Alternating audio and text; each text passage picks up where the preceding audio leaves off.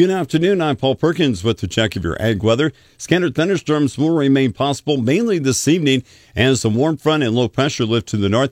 In behind that warm front, though, summer heat arrives for tomorrow into Saturday as the high pressure ridge over the southern plains builds to the north. That ridge will push to the east and temperatures cool off just slightly for Father's Day. A chance of thunderstorms arise by Sunday night with a cold front. Severe weather looks possible as warm air combines with that front and plenty of instability by Sunday night.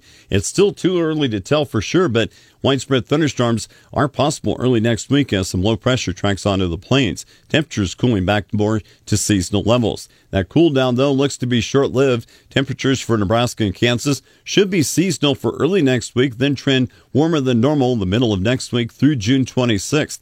For reference, in late June in central Nebraska, daytime highs usually average in the mid-80s with overnight lows on average in the upper 50s to around 60. Above normal rainfall is predicted for Nebraska and Kansas early next week. The outlook turns drier than normal for Nebraska and Kansas late next week through the 26th.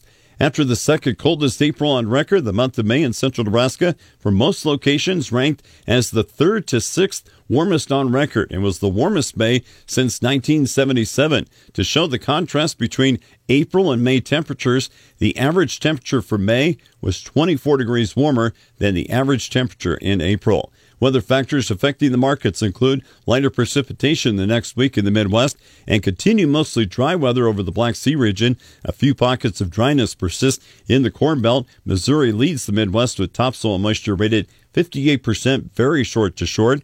During the second half of this week, heat will spread east across the plains and Midwest. Tomorrow, triple-digit heat expected on the plains as far north as South Dakota. Weekend temperatures could approach 100 in parts of the South and West Corn Belt. Very little stress is forecast for Midwest row crops the next few days. The warmer to hotter weather late this week and the coming weekend will be watched, though, for possible stress to crops.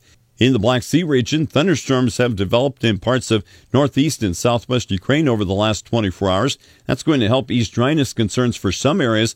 More widespread and frequent rain is needed, though, to reverse the recent dry weather over the rest of Ukraine through southern Russia. I'm Paul Perkins. That's a check of your ag weather.